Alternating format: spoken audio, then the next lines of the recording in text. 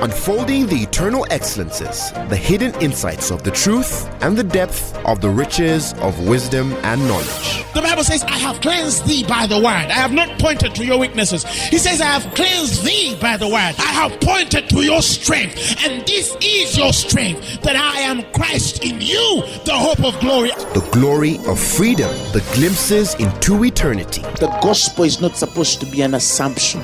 It's not supposed to be just a mere presupposition. Truth is older than language, but the word of God is way deeper than any human language. And now, Apostle Grace with the word. Today we are taking our reading from the book of 2 Kings, the 5th chapter. The Bible speaks of a man called Naaman. He was a captain of the host of the king of Syria. He was a great man with his master and honorable, because by him the Lord had given great deliverance unto Syria. He was a mighty man in valor, but he was a leper. And the Syrians had gone out by the companies and had brought away captives out of the land of Israel, a little maid, and she waited on Naaman's wife. So as they went taking over territories, they take a certain young girl in captivity and they make her a minister and a waiter to Naaman's wife. And so she says unto her mistress, would God, my Lord, were with the prophet that is in Samaria, for he would recover him from his leprosy. If my Lord, Master Naaman, had met the prophet that is in Samaria, he will heal or be healed. And one went in and told his Lord, that is Naaman was told, saying, thus saith the maid that is of the land of Israel. The king of Syria then said, so that means he goes to the king and tells him, I think I need help. There's a prophet in Israel that can heal me. So the king of Syria said, go, and I will send a letter unto the king of Israel. And he departed and took with him 10 talents of silver, 6,000 pieces of gold, and 10 changes of raiment. And he brought the letter to the king of Israel, saying, when this letter is come unto thee, behold, I have there with thee sent Naaman my servant to thee, that thou may recover him of leprosy. It's important for us to hear what the king writes. I've sent my servant Naaman that you will heal him. That you will heal him. He has heard and he knows that there's a prophet that is in Israel, but he's trying to respect protocol. The king rent his clothes. Am I God to kill and make alive? This man that sent unto me to recover a man of his leprosy. Wherefore consider, I pray you, see how he seeketh a quarrel against me. So the king of Israel thinks, I think this guy is just trying to get war with me. I'm not God. I cannot heal a man of leprosy. Why is he asking me to heal a man of leprosy? So he rents his clothes and starts lamenting because he thinks this man is opening war. And then it was so, when Elisha, the man of God, heard that the king of Israel had rent his clothes, and he had sent to the king, saying, wherefore hast thou rent thy clothes? Let him come now to me, he shall know that there is a prophet in Israel. So Naaman comes with his horses and with chariots and all the gifts that he carries at the door of the house of Elisha. And when he comes at the door of the house of Elisha, Elisha sent a messenger unto him, saying, go and wash in Jordan 7 times, and thy flesh shall come again to thee, and thou shalt be clean. So the prophet is inside praying, or probably doing his intercession, or probably taking a cup of tea. He already has an answer for Naaman. And then he tells his servant, go and tell him to go and dip himself in the Jordan 7 times, and he shall be made clean. Verses 11, Naaman was wroth, or he was annoyed, and went away and said, behold, I thought he will surely come out to me and stand and call on the name of the Lord his God and strike his hand over the place and recover the leper. The Bible says he was so annoyed that he walked away. So he's a man with leprosy. He comes to a man who has the ability to heal him. The prophet sends a message to him through his messenger, tell him to go dip himself 7 times in the water and he shall be healed. And this guy is so disappointed. I thought he was going to come and lay hands on me, cast this leprosy off my body and will recover me. And then the Bible says he went away. That means he just turned his horses and chariots and then he started heading back home. And verses 12 says, and not Abana and Pharpar, rivers of Damascus, better than all the waters of Israel, may I not wash in them and be clean? In other words, besides, there are even better sources of water for me to wash myself into. Why does he send me to Jordan. He should have sent me in a cleaner pool. And he turned away in rage. The Bible says, and his servants came and spoke unto him, and they said, my father, if the prophet has bid thee do some great thing, wouldst thou not have done it? If he has asked something bigger than what he's telling you now, wouldn't you have done it? How much rather then when he tells you just wash and be clean? So this guy says, okay, let's go. He goes and dips himself 7 times in Jordan, according to the saying of the man of God. Verses 14, and his flesh came again like unto the flesh of a little child, and he was clean. What was Naaman's problem? He wanted God to work on his terms. You are suffering from leprosy. You have a problem in your marriage. You have a problem in your business. You have a problem in your career. You have a problem in your dreams. You have a problem in your ministry. But you want God to deliver you on your own terms. You want God to answer you on your own terms. You want God to intervene in your life under your own terms. You want God to deal with the issue in your own terms. You want God to give you a solution that works with your own terms. You want God to give you an answer that agrees with the circumstances of your receiving. That means that if it is not in the confines of your comfort, you would rather turn and not receive your healing. Listen, I have served God now. I've been in active ministry for now probably above 17 or 18 years of active ministry. If you have not served this long, you will not understand the magnitude of the words that I'm telling you, of how many times I have met people and sat on tables with them and wept with them and lamented and comforted and consoled people whose problem was not the issue that they were dealing with in question, but whose challenge was that they could not receive their healing, could not get their breakthrough, could not get a fixed marriage, could not fix their children, could not fix their lives, could not fix their visions, could not fix their careers because they had conditions for God to work. They had terms for him on how he was supposed to come through. If he didn't come through their own terms, some have even chosen to die because God is not working according to their ways and terms. There's somebody right now who is carrying a long illness because they turned when God wanted to deliver them. Why? He did not come or did not work under their terms. He did not work through the man of God they expected. He did not come through on the day they needed him to come through. He did not work in the circumstances when they wanted him to work most.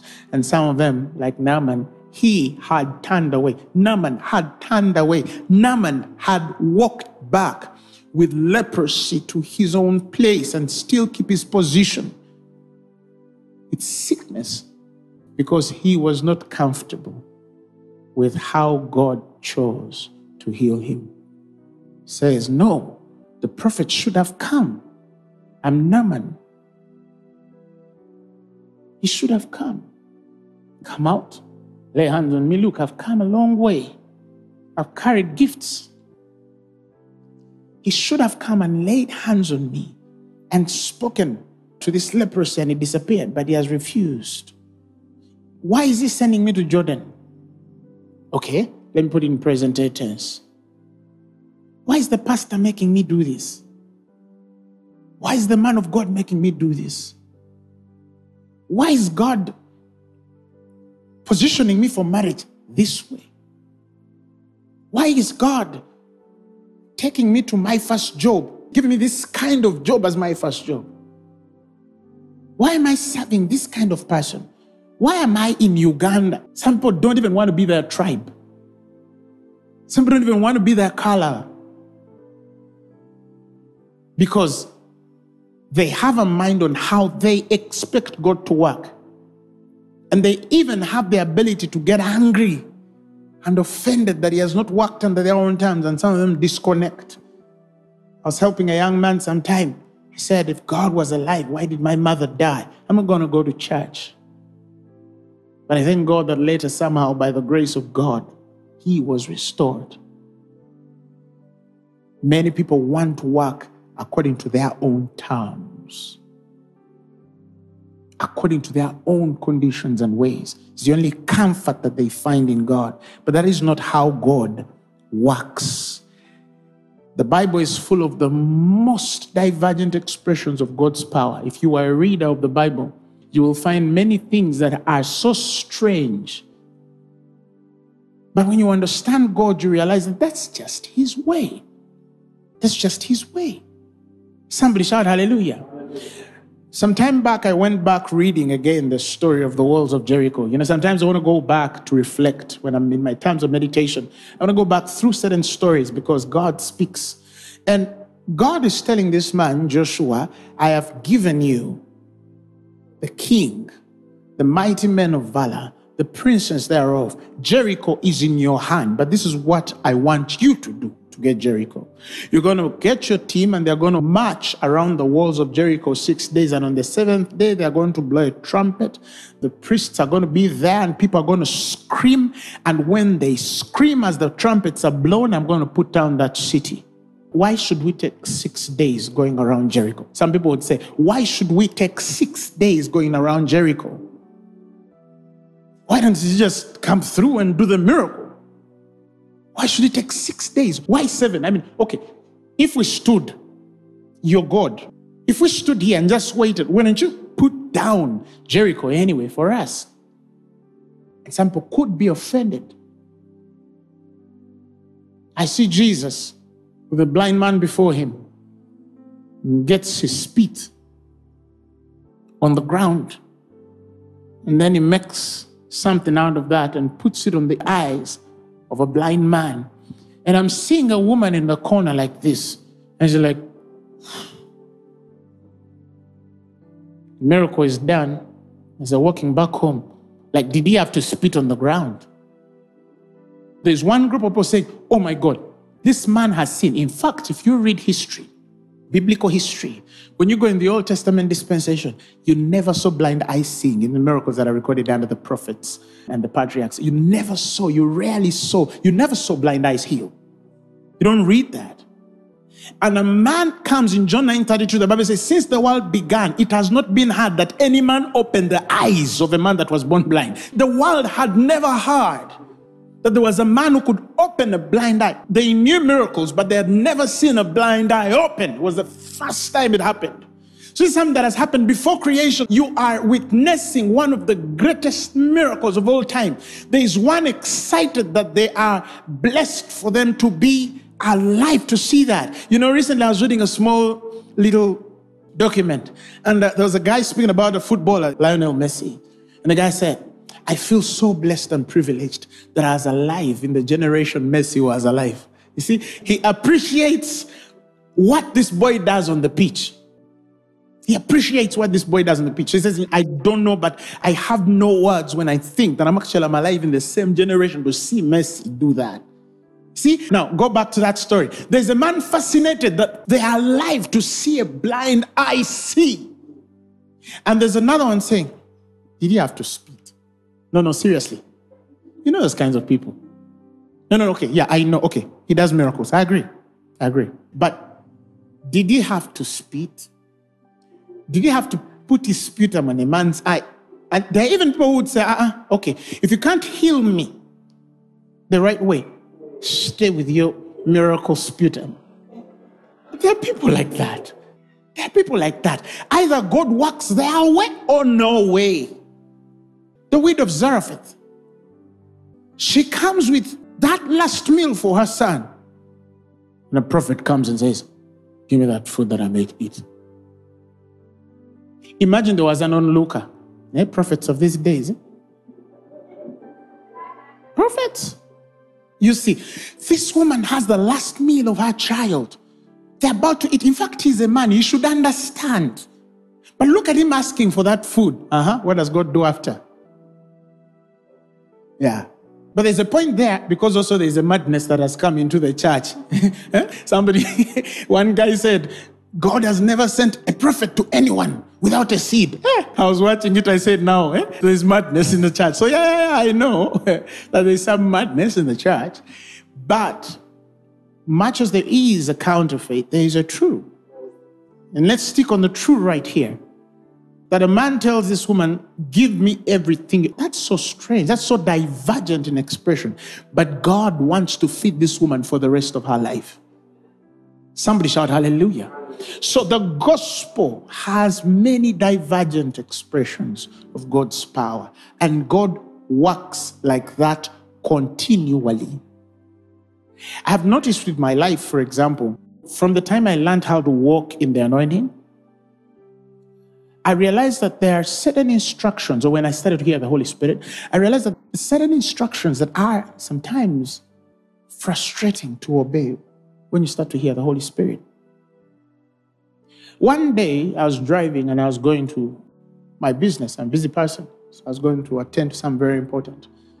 And as I'm driving, the Holy Spirit tells me, stop, go on that petrol station and park.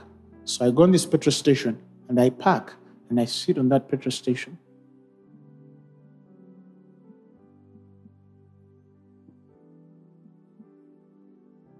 Nothing. I'm not asking myself, why am I here? Is a miracle? Is I'm going to fall from heaven? What am I doing at a petrol station? So I stay there for quite some time. Lo and behold, a young man parks at the same petrol station, goes into a convenience store to buy something. Then he comes out, he sees me. His jaw drops. And then he walks on my window. Can I talk to you? This is what happened. Long and short of this story, this young man, for the first time, had left his wife at home. He was going in a convenience store, bought certain things. He was getting in his car to go and cheat on his wife. And when he sees me, the power of God convicts him to sin. And he starts shaking. And then he walks to me. And then starts telling me his life. And then he breaks before me and starts weeping. And repentance happened in that parking. And he got back into his car and went back to his wife. You see what I'm saying? But the obedience required me to park at the petrol station longer. Now, when you have seen this over time, it's easy. So even I, sometimes from that apostolic, that prophetic unction, the instructions sometimes that I give. Some of you, if you've lived with me for some time, I give sometimes crazy instructions. But they're not me. I just feel it in my spirit. It's an unction from the Holy Spirit and tells me, do this. So you tell somebody, do this. And somebody could be offended. Why is he telling me that?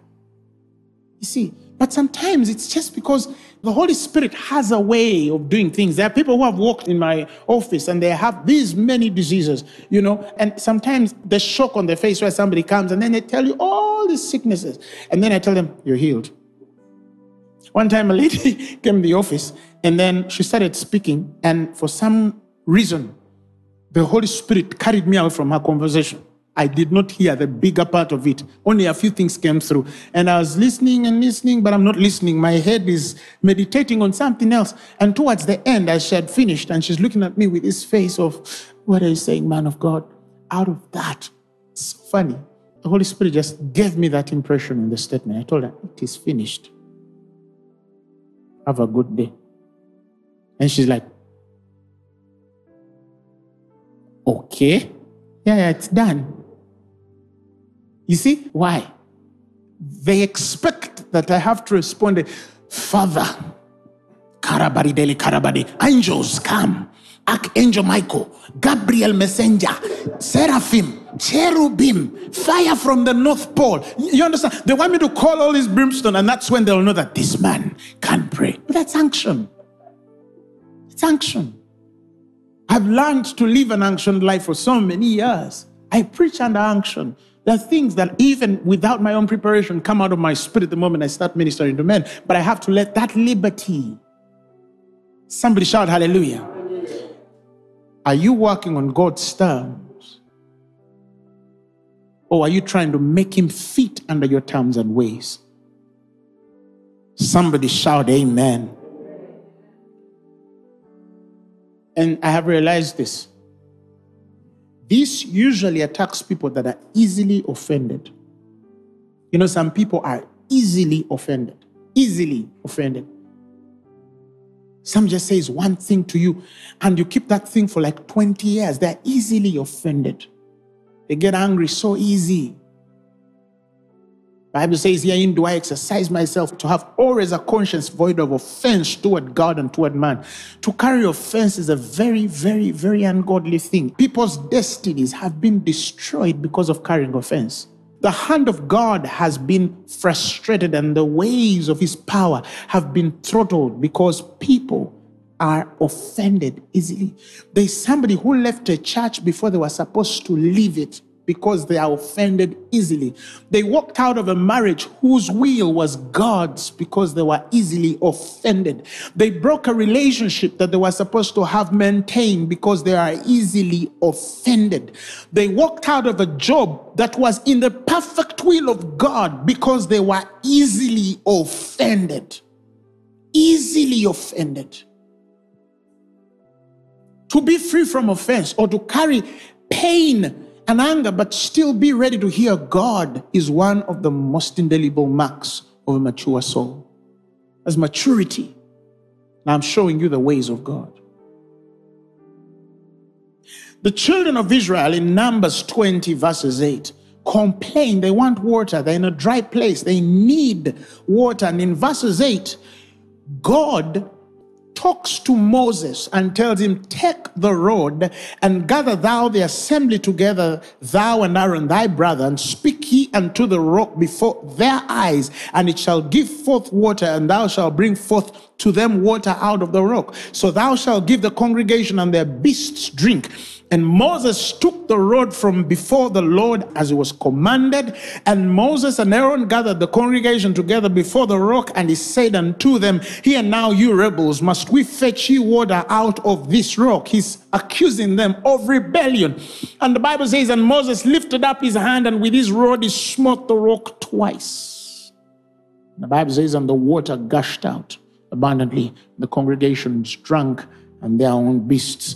And the Bible says in verses 12, and the Lord spoke unto Moses and Aaron. He says, because you believed me not to sanctify me in the eyes of the children of Israel, therefore you shall not bring this congregation into the land which I have given you. A man's assignment was cut short because he was weighed, and God realized that it was not important anymore to deal with such a spirit or soul. It does not understand the value of its responsibility. A man's destiny and assignment were changed in a blink of an eye, yet his hand still had the power to change God's way, and still the anointing on him would still bring forth water. But a man's assignment was changed and closed at that point, and is taken to a mountain, and God takes him home because he was easily offended. And in that offense, he chose his own terms of working out the way of God than following God's instruction. As a minister, I have wept for people who sometimes walk out of the way of truth and the order of light. And sometimes it's not the error they make, but sometimes as a man of God, it's what you see in them, the potential in them, and what they choose to rebel against concerning the things of God. And sometimes you're like, but there is a man more obedient, and he doesn't have even a fraction of what this man has or this woman has on their spirits for a calling. It is a very painful thing. In fact, the Bible says with wisdom comes sorrow. But what is a sorrow? The sorrow is the ability to, by the judgments of God, be able to discern or read or understand a certain way in a man walking against into a place of error and destruction. But that man has no clue. The Bible says in Proverbs 14 verses 12, there is a way which seemeth right to to man. But the Bible says, but the end thereof are the ways of death. The end thereof are the ways of death. A man or a woman can make a decision and they think that they're making the right decision. But the ways, the end thereof are the ways of death. And I have been alive enough to see a man enter the wrong business, the wrong career, the wrong relationship, the wrong vision, the wrong ministry, the wrong decision. And sometimes you feel you want to reach out, but you don't want to force or fight your way through, and you see them sink, and there is nothing you can do. That sorrow that came with the wisdom or the judgments of God that are revealed to you to know that this woman or this man is already messed up. They just don't know. Give it a few weeks, a few months, it will show that they went the wrong course. It is painful. It is painful. Bible says, trust in the Lord with all your heart and lean not on your understanding. In all your ways acknowledge him. The Bible says he shall direct your paths. He will lead you. He took you in that marriage. I know it's hard, but if he's the one who led you in that marriage, hang in there. Don't put terms. If he's the one who led me in this, why is she doing this? If he's the one who led me in this, why is he like this? Listen, trust God.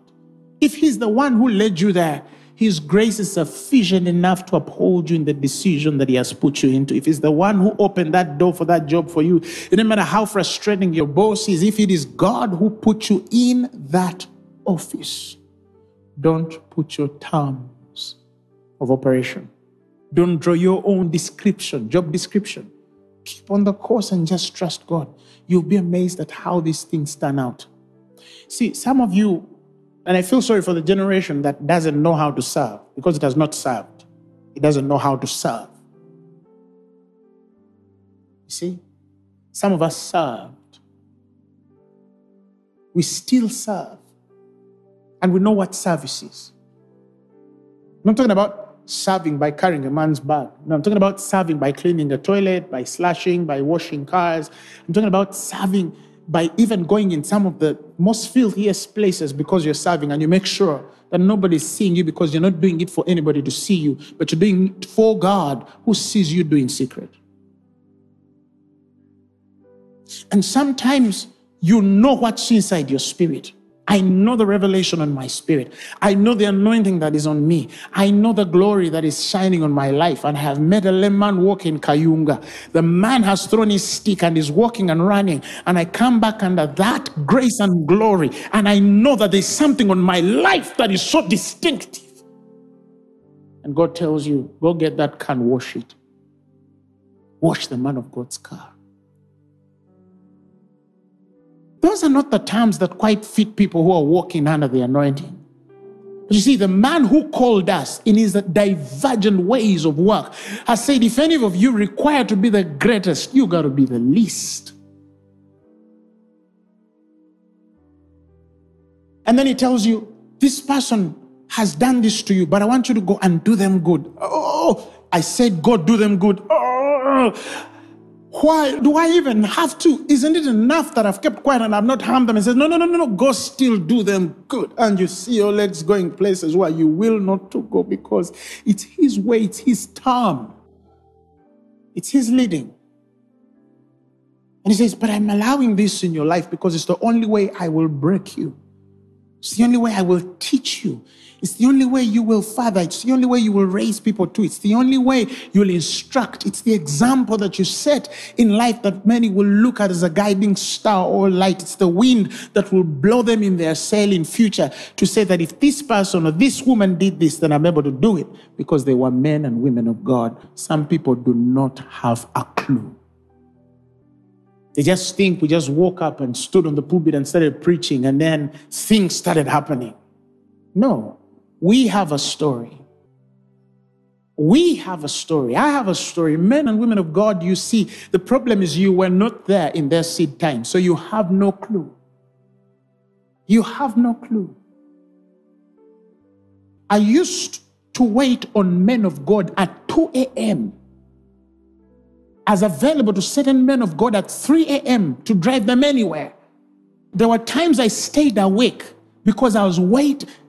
If peradventure I felt it in my spirit that this man of God is going somewhere, there are times I would stay awake just to make sure I don't sleep, just in case his phone calls and my phone is on. I should take it because that's my service to God. And I'm not saying these things to boast. I'm not saying these things to boast because we have a younger generation that doesn't know how to serve God. It doesn't know how to do the process, but it wants the product of everything. They want the end of everything, but they don't understand the process. They don't respect the process. They want to graduate today and tomorrow become managers. No, there's a process. They want to come out of school and tomorrow become CEOs the next 2 weeks because they're not patient. They don't understand that for you to become CEO, somebody might have to step on your foot sometimes. There's going to be frustrations. There's going to be days where you're going to go without food. I remember those days when we were banking, you bank from 8 a.m. to 6 or 7 or 8 p.m. And then you get on a bike, and somebody rides you to probably 40 or 30 kilometers, and you're preaching the whole night. And then after preaching the whole night, you come back at 4, you change your clothes, and then you wear, and then you go back in the bank. And then it happens that same evening, you preach the whole night, 3 days of preaching. Your eyes are open, but you don't even know where you're driving because your head is worn out and tired. You are serving God, and you want to give at your work, you want to give 100%. And then you want to give 100% to the man of God. And sometimes you're saying, God, but I feel I have enough to go full time, and tells you, you don't have enough for full time. Keep working. There's a character in you that is not yet formed, and I'm not going to teach it to you in Bible school. I'm going to teach it to you in the bank, Grace. Sit there and have this kind of boss, have a person speak to you this way, and I see, and somebody speaks to you a certain way, and you want to hold your mouth and talk back, and the Holy Spirit tells you, don't do dare say anything. Then you hold your peace. Give his way, not my way. It's called obedience. That's what I told you, people don't have a clue. But in there, you're learning the ways of God. What do you think it takes Jacob to work for a man he knows has no substance to give him? Rather, he is the source of that man's blessing. But yet he has to humble himself to that man's mastery because there's something on him that is going to further 12 tribes of Israel. And God needs to build a certain character in this man. And he tells him, but you need to also know how to serve even those whom you add to. Paul says, I'm a debtor to the wise and unwise. He humbles himself to people that don't carry the revelation of the New Testament. But he says, least I run my race in vain. Because I can run my race in vain. Yes, I had all this revelation. But he says, no, but how I went up by revelation, Galatians 2, and communicated unto them the gospel which I preach among the Gentiles, but privately to them which were of reputation, lest by any means I should run or had run in vain. Paul would have said, I'm the one with the revelation. They're not with the revelation. I'm the one with the anointing. They're not with the anointing. Why do I need those guys? They're actually old folk. They're Old Testament. They don't have it. No. But the Bible tells him he had to go and submit himself privately to those which were of reputation, lest he runs his race in vain. God is telling him, I don't care how much revelation is on your life. There is a way it comes out of your spirit. And in the coming out of your spirit, I have to humble you to those that have gone before you, even though they do not know more than you do. But Paul, what I need from you in laying the foundation will require you to go and even submit yourself to such a one. That is maturity. Some will say, no, may I have the anointing? Why do I need that, Bishop? Why do I need? Oh my goodness. One time we went in a meeting and called some of our fathers and sat them down. And the guy can spend a whole 1 hour quarreling with you of things you know he's not even speaking the truth. You know he's misinformed, but you're there like this. One guy spoke and spoke and spoke, and I'm listening like this. You see? We're in a hotel somewhere, and the guy spoke things he has no clue about. And I could see he was deceived. And after all of that, the Spirit tells you, pay the bill of everything they've eaten and drunk and the building and go back home. It's enough that you sat and listened.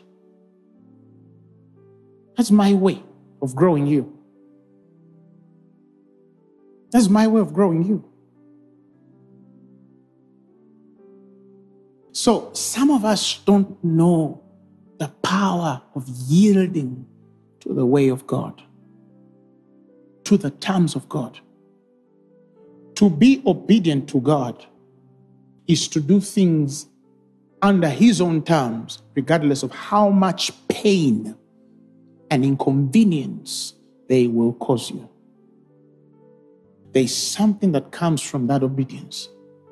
There's a mark that will be fixed on your life and separate you and consecrate you. Do you realize that in Scripture, Moses' disobedience was a defilement of the name of God before the eyes of the children of Israel?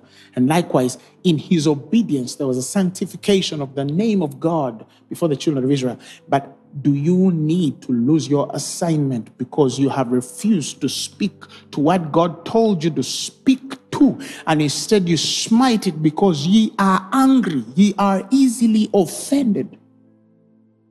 If God has told you, go do your work in that company, work there. If God has told you, go serve that man or woman, he's not stupid. He knew all the madness that would come with. He knew all the positives and negatives that would come with. But if he has told you, go and serve that man or woman, go and serve them. Go and serve them.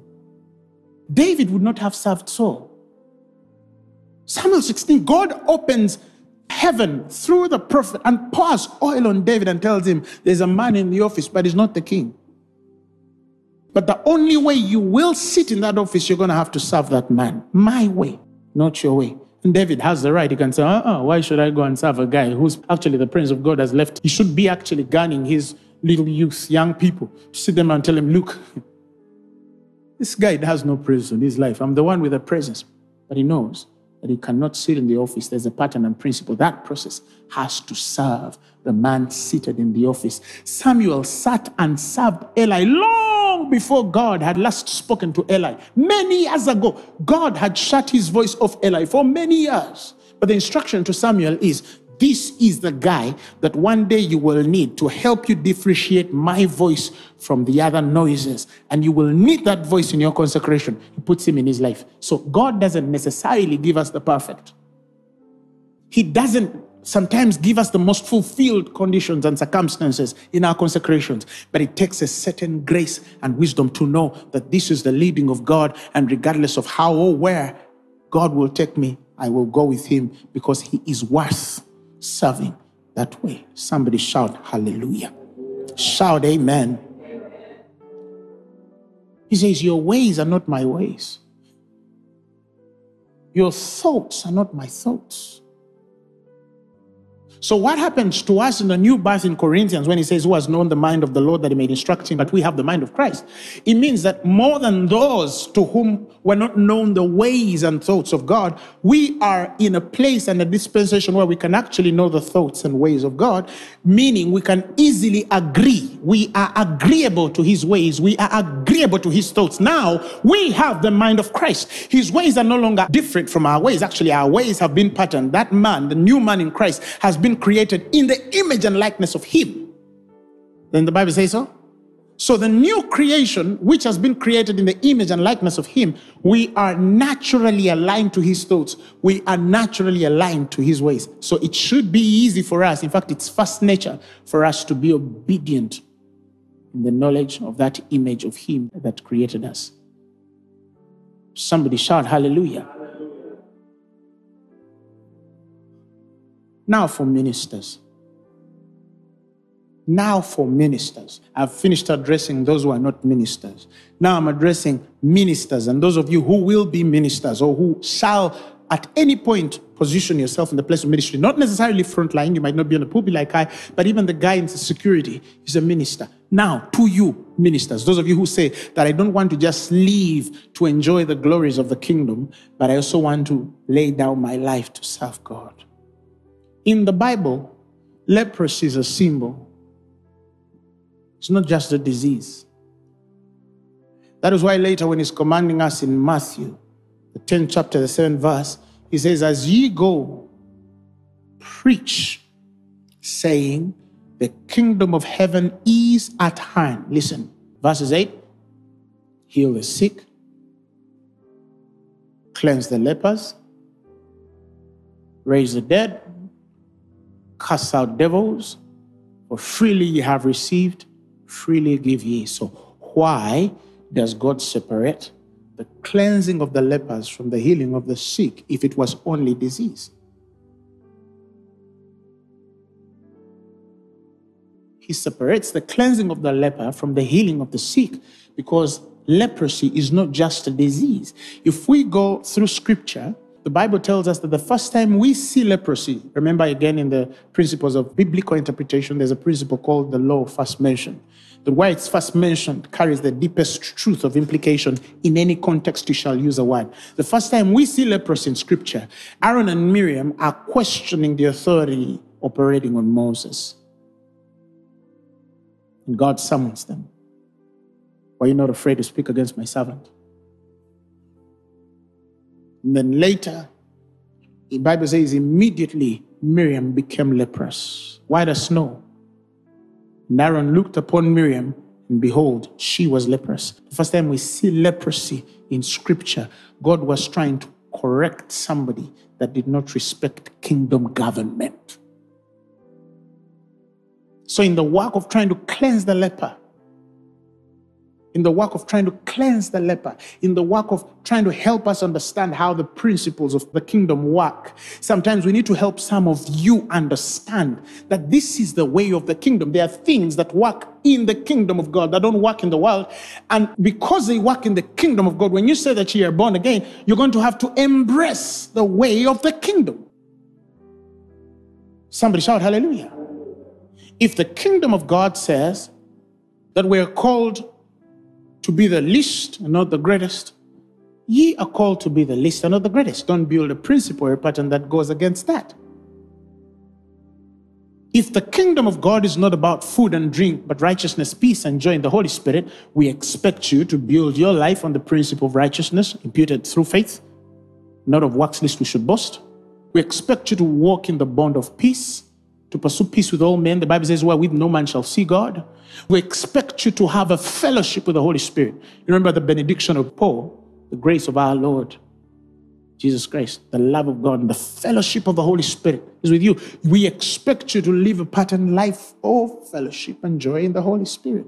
That's just the way of the kingdom. The way of the kingdom requires you to submit under authority. Hebrews 13:17, he says, submit, obey, constantly recognize those that have the rule over you. If you read the Amplified, he says that obey your spiritual leaders.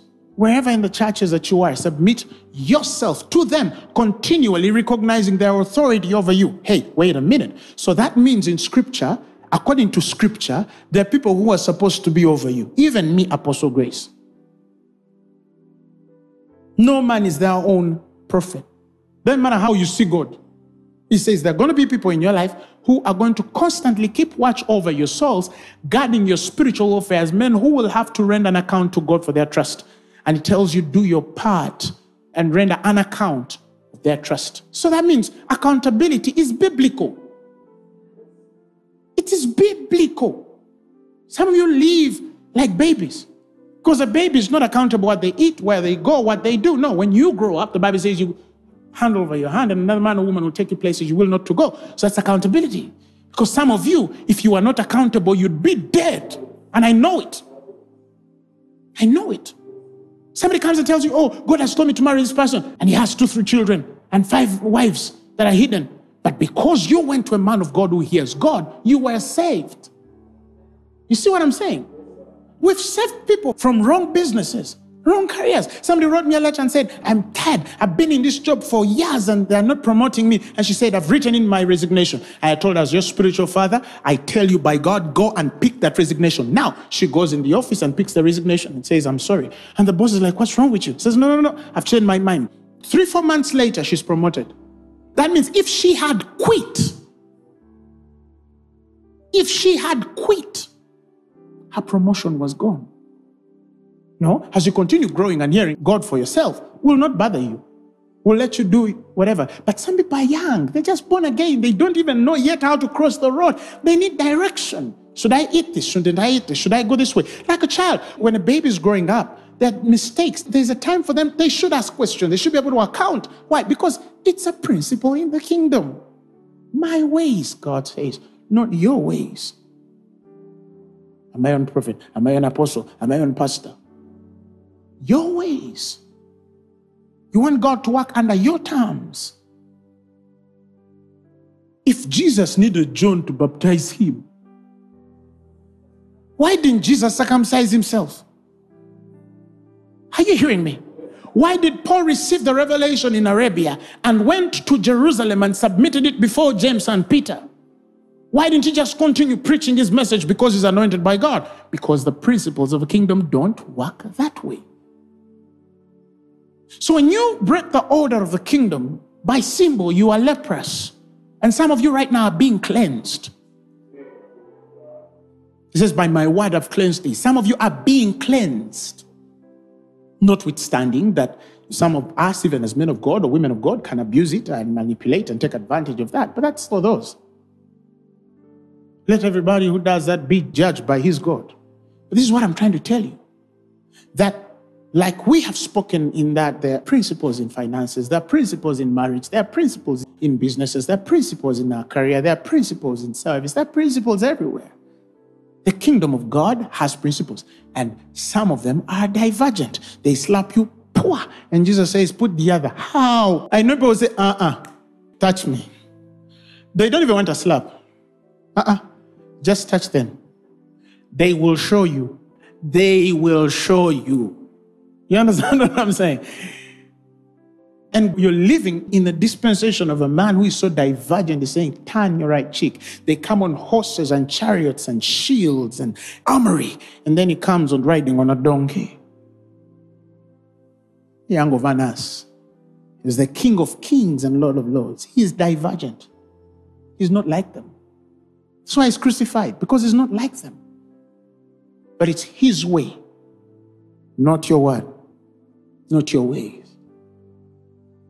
The Assyrian, interestingly, also saw the prophetic differently, because the Assyrian comes from a background of soothsaying. The Assyrian comes from a background of Baal prophets. The Assyrian comes from that kind of background. Syria, the Assyrian is a spirit. It's not just a nation and people. Like if they say, so-and-so has gone back to Egypt, that's a symbol for they have backslidden. That doesn't mean that the people in Egypt don't know God, or that present-day physical Egypt is a place of backslidenness, but there's a symbol spoken in Scripture. There's symbols spoken in Scripture. So the Assyrian spirit is a symbol. After David had finished defeating the Assyrians, there's a confidence that sits on his heart, and the Bible says, and he stays back when kings go for war. Some people don't know that it was the deception of the victory over the Assyrian that makes him relax. And when he stays in the times, the Bible says, when kings go forth for battle, that's when he goes on a rooftop and sees a naked woman. And we know what happens after that. He kills Uriah, the husband, and takes over that woman, and judgment upon him. And I think a child died. His destiny was tainted. But if David had gone out in the time when the kings go for war, he would not have been tempted. Some people zero it so much on the fact that he did not go out, but some people are not able to read within the lines to understand the context of what it meant to have victory over an Assyrian. So the deception, the Assyrian, the victory over the Assyrian sent him aback, and he stayed where he should have gone. Now, it's the same thing in the prophet, that after he does a miracle on this Syrian fellow called Naaman, the scriptures tell us, if I will go down a bit here, verses 15, 2 Kings chapter 5, he returns to the man of God and all his company, and came and stood before him, and he said, behold, now I know that there is no God in all the earth but in Israel, and therefore I pray thee, take a blessing of thy servant. And the scriptures tell us, as long as the Lord liveth, before whom I stand, I will receive none. And he urged him to take it, but he refused. Why did the prophet refuse the Assyrian gift? Because the Assyrian looks at the prophet like a diviner. He has no revelation of the God of Abraham, Isaac, and Jacob. It was base practice. It was best practice to take what they call the reward of divination. If you remember Balaam, you remember the king? When he sends emissaries to the prophet, the Bible says they came carrying the rewards of what? Of divination, because they used to see prophets as diviners. And Elisha cannot receive from the hand that sees a diviner. The prophet cannot receive from the hand that sees a diviner. Somebody shout hallelujah. He cannot receive from the hand that sees a diviner. And because of that, he says, I will receive none of that, while it will defy my spirit. I don't want to receive what comes as a pay if it does not come in the revelation of the God they honor operating in me. Many prophets have received the diviner's reward and not the owner of the office. And for such people will receive miracles, but they're not transformed. Their bodies are revived, but their spirits are not reformed. It takes great wisdom to know the difference.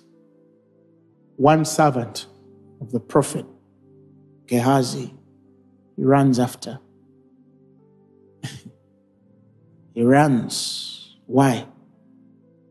Because he is a lasting. What Elisha could not take, Gehazi wanted to take. What happened? Immediately, he was made leprous. By symbol, he was judged for breaking divine order. You don't take what one who knows better than you cannot take. Don't even ask questions. Just don't take it. If you believe they know better. If they're your master, if they're your man of God, and you see that there's a way they don't deal with certain things, have the wisdom to ask, why isn't he taking what he should take? You see? Why isn't he taking the attention like other people do? Why isn't he receiving as he should? If he's not doing it, don't do it. Later on, by God's infinite wisdom, if you take time to ask and inquire in humility and say, why isn't he doing this? God will be kind enough to tell you this is why he or she, a woman or man of God, is not doing this. The Bible speaks of how we should know how not to eat. Jesus speaks of some people and says, with such, do not eat.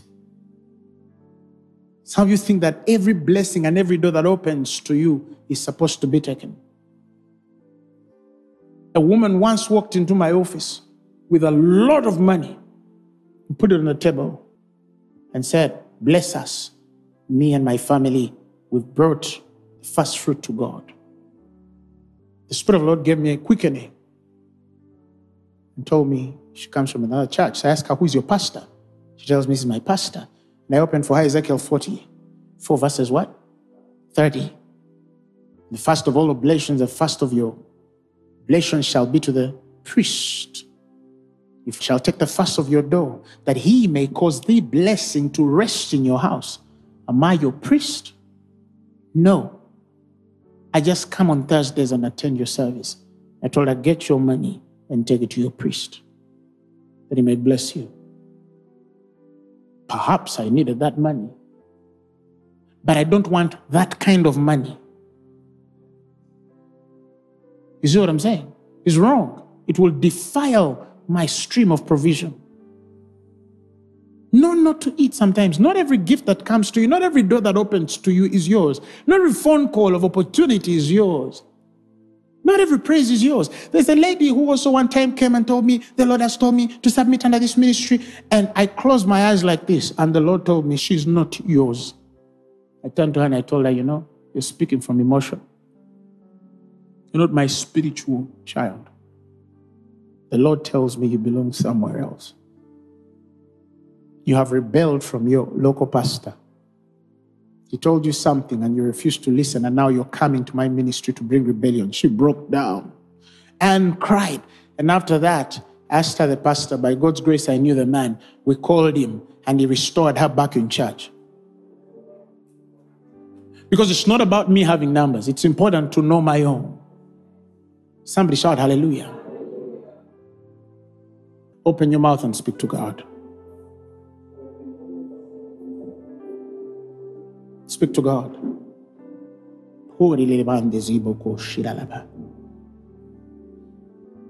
Holy Spirit, we ask you for wisdom. We ask you for direction.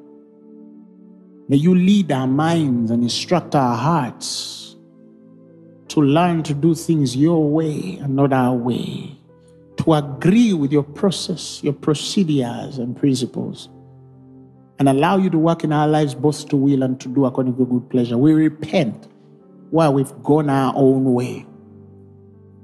We repent where we've led our own course. Help us, oh God, that we might serve you.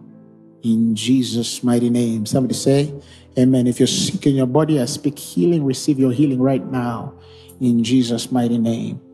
Amen. If you've never given your life to Christ, just repeat these words after me. The Bible says there's no name that is given among men to the earth or the whole world wherewith men are saved except that name of Jesus.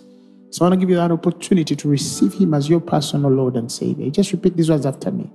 You say, Lord Jesus, I thank you because you shed your blood for my sins and was raised for my glory.